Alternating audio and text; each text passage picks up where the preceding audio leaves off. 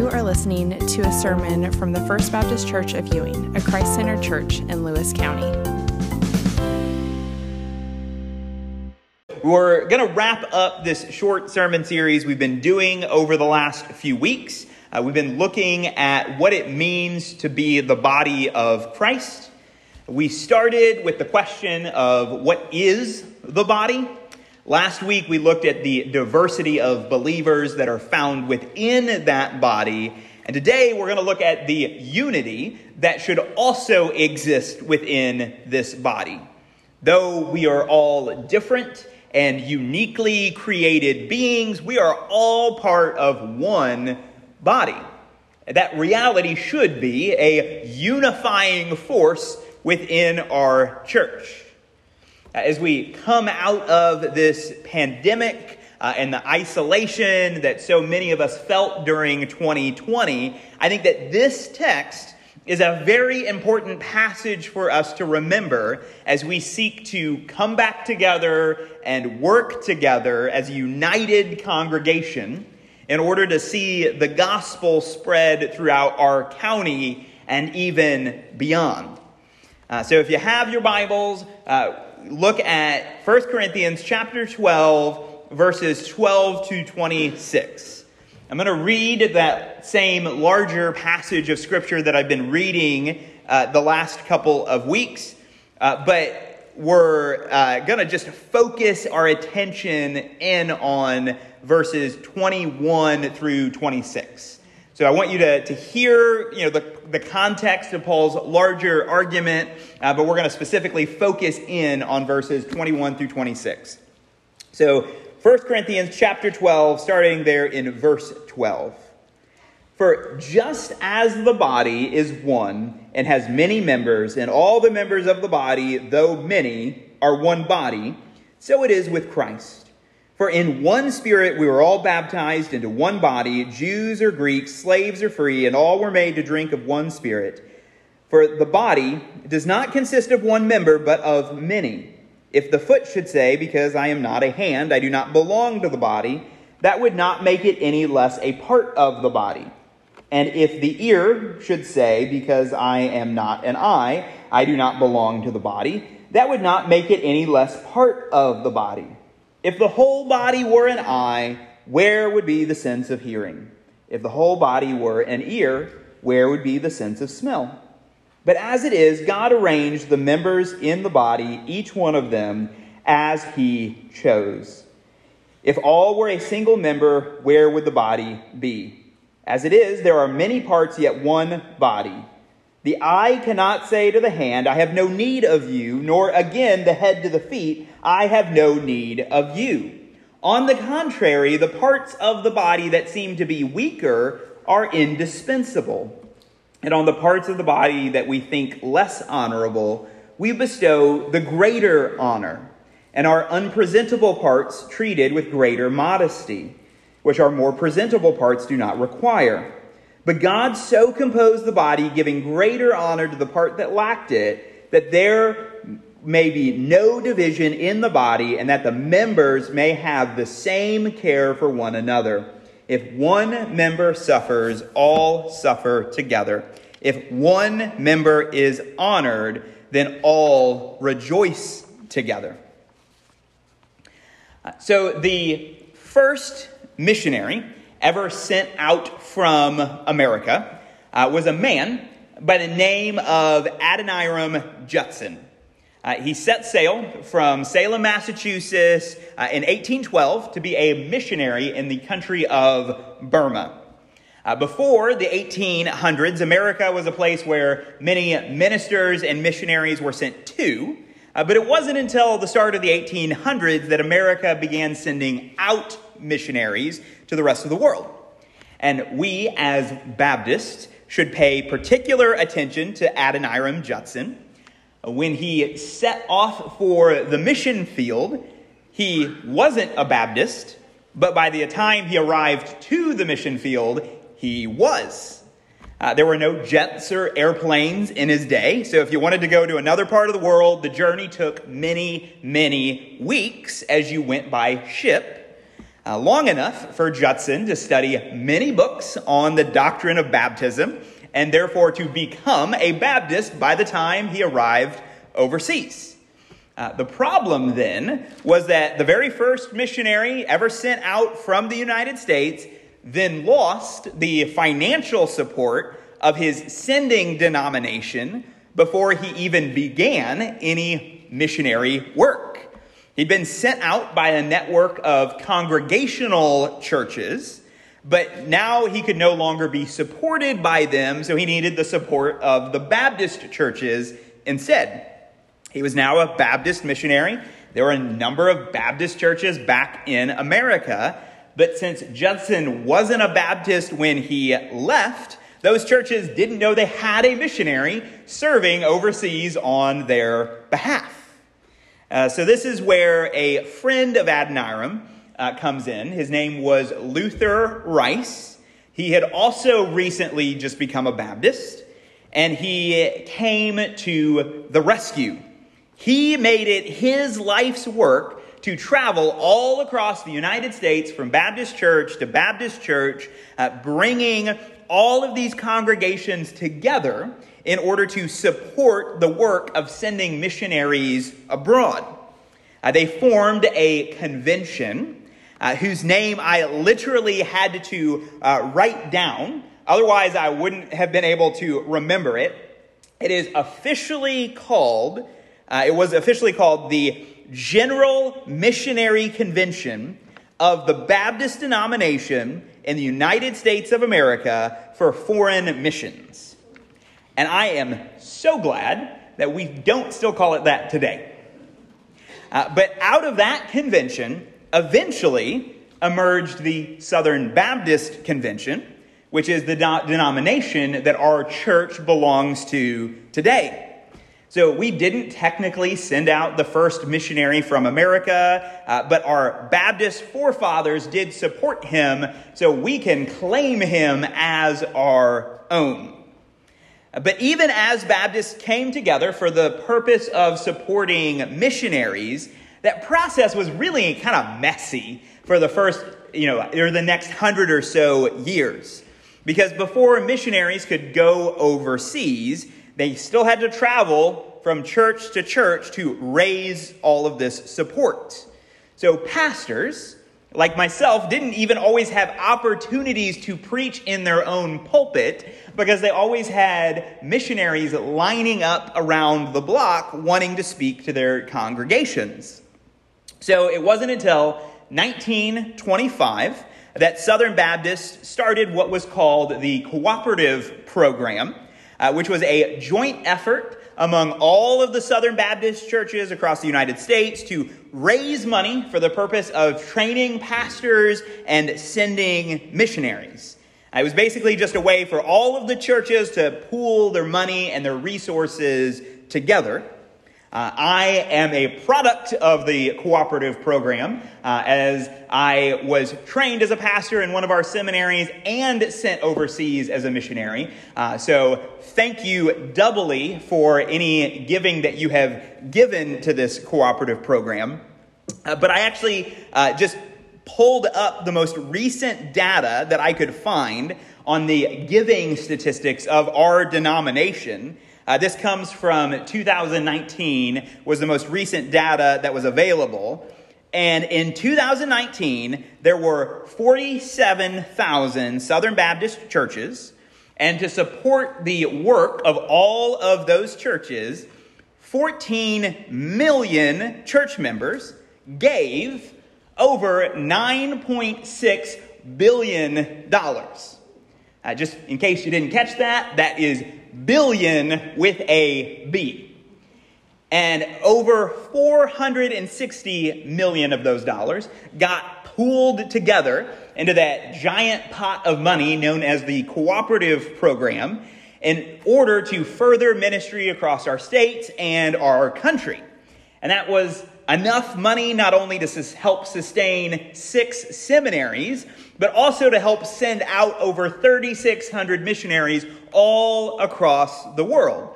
All because one man became a Baptist on a boat and decided to send his friend back home to unite the Baptist churches all across our country for the advancement of God's kingdom.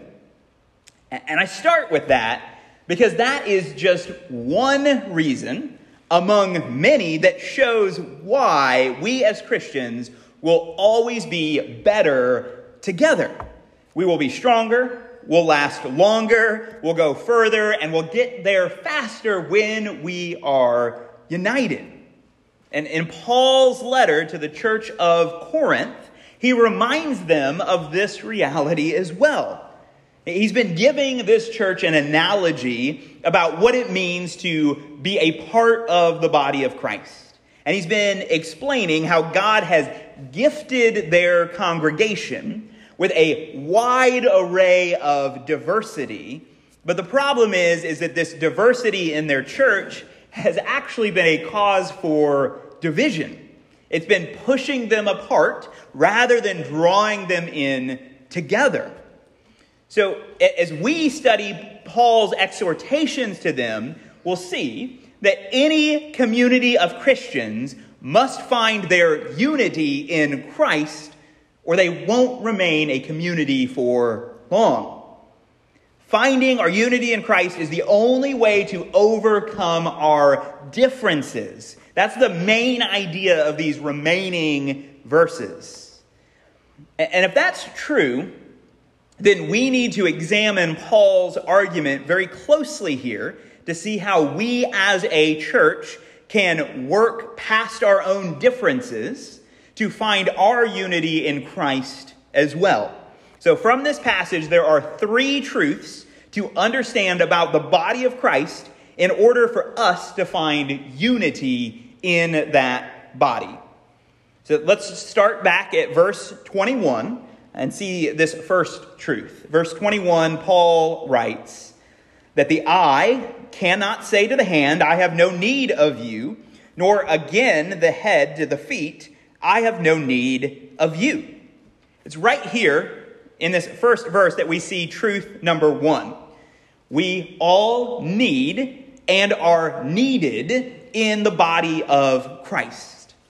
We all need and are needed in the body of Christ.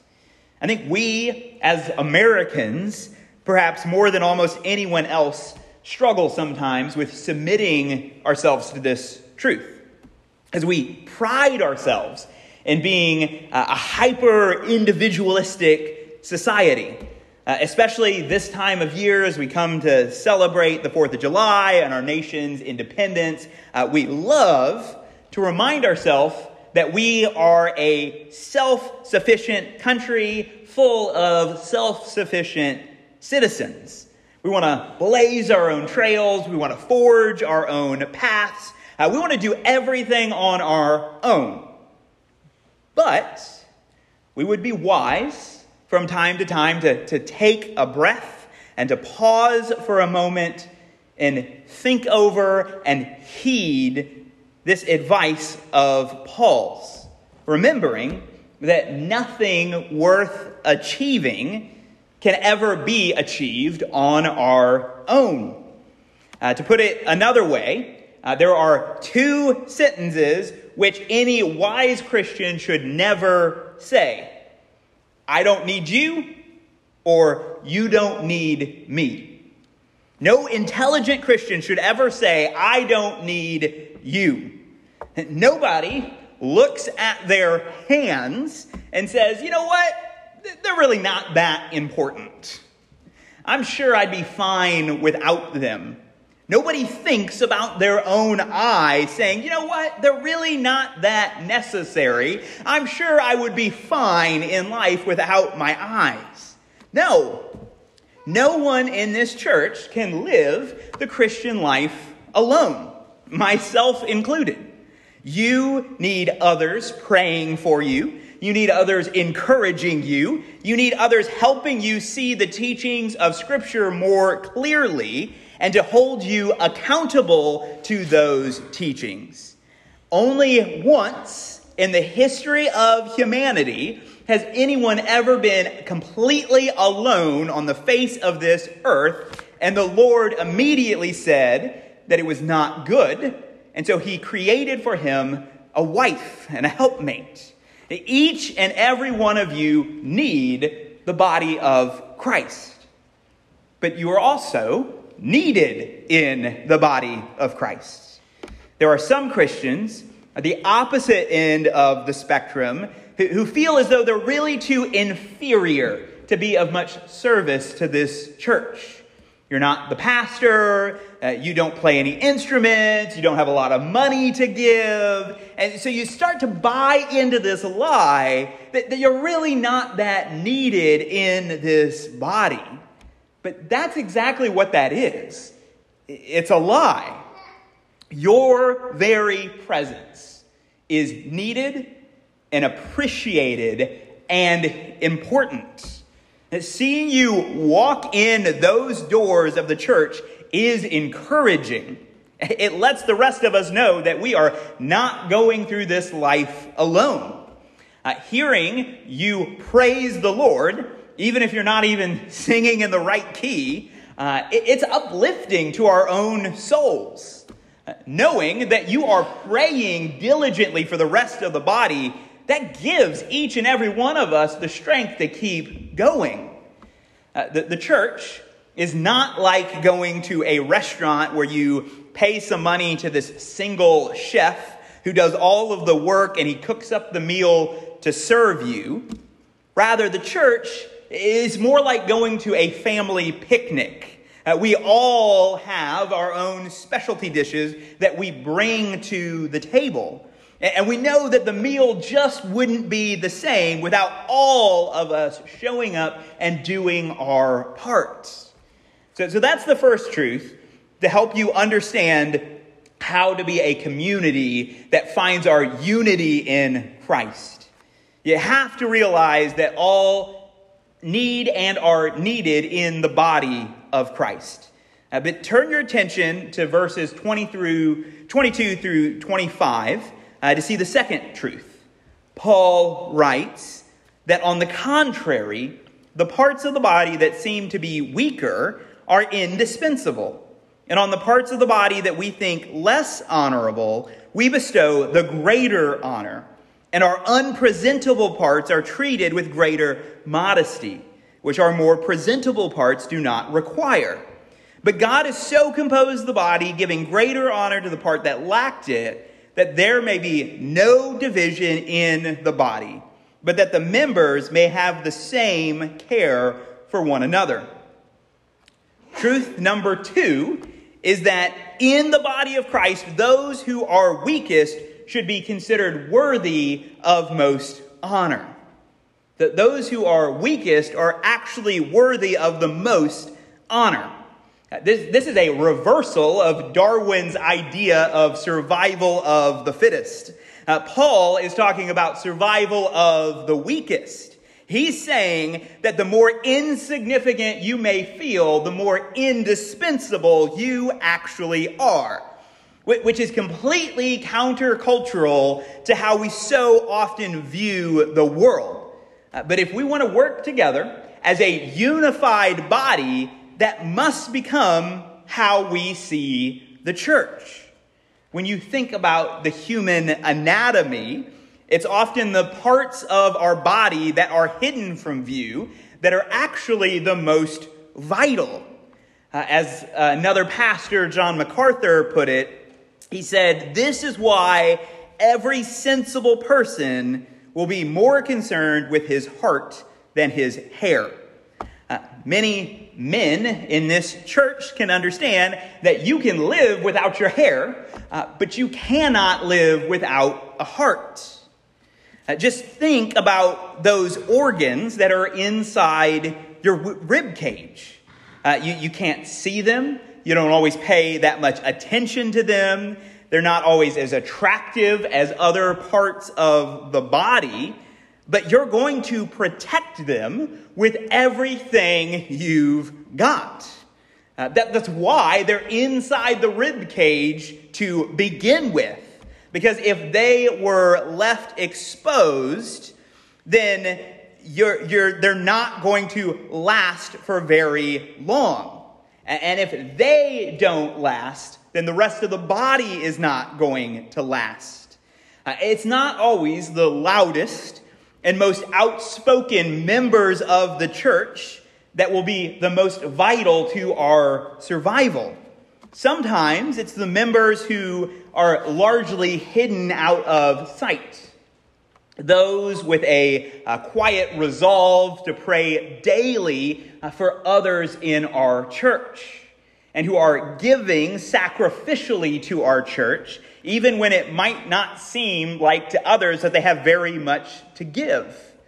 Often, it's the seemingly insignificant members that we ought to protect as though they are vital organs inside our rib cage, because they are.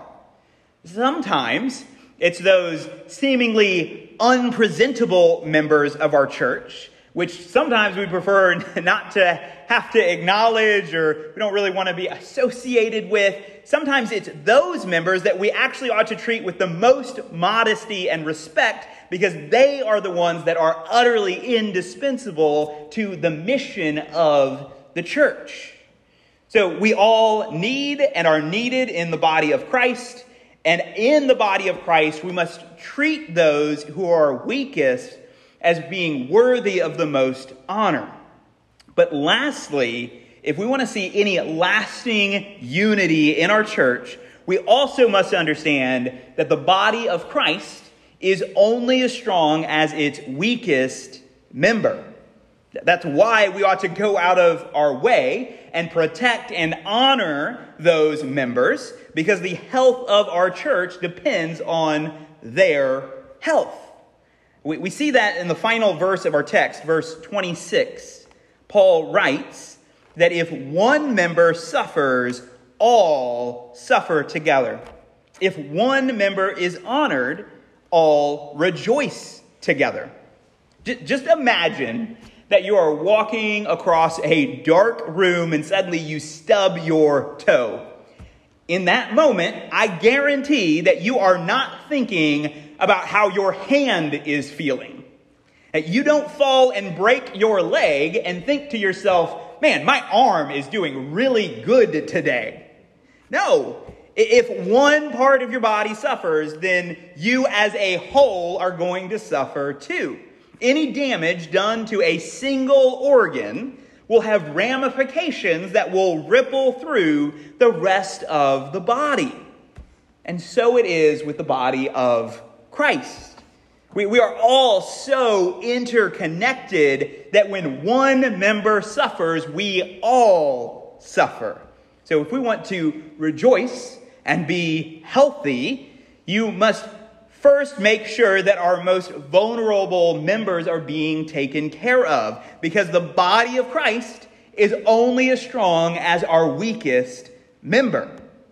Now, I've preached on this text before, but Acts chapter 2 just gives you such a great example of a church who understood this truth.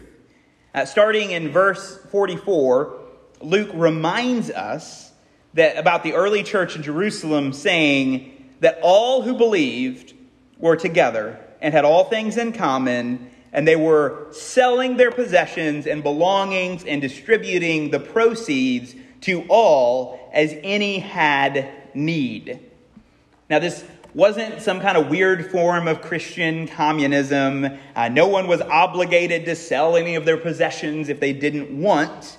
But the early Christians in Jerusalem knew that they were only as strong as the weakest among them, and if any suffered, then they would all suffer.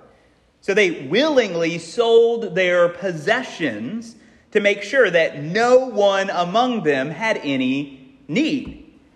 And as a result of that, if you read it down in verse 47, we're told that the Lord added to their number day by day those who were being saved. So not only were they a healthier church because they cared for those who couldn't care for themselves, but they also became a growing church as well.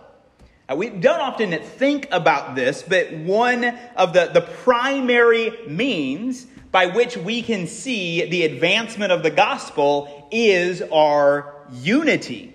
Unity is one of the greatest evangelistic strategies we have at our disposal.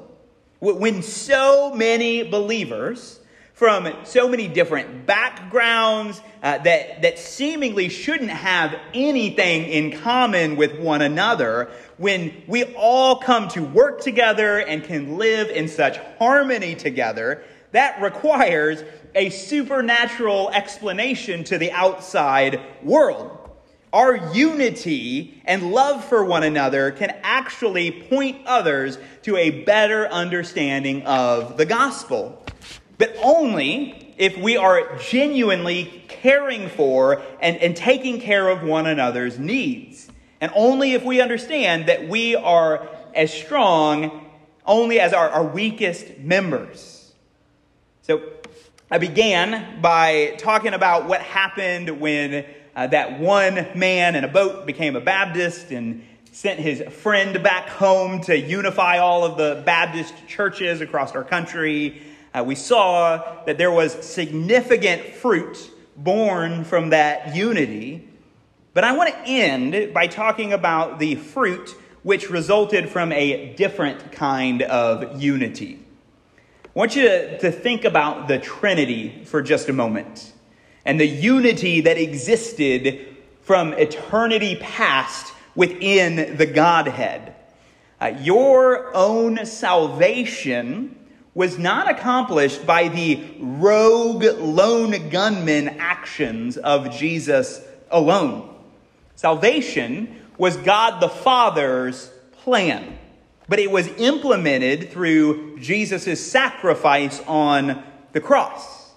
And it was brought to completion only as the Holy Spirit then brought your soul from death to life because of Jesus' death, burial, and resurrection. So if God himself worked in unity and harmony to bring about your very salvation, then how much more important is that unity for you and I?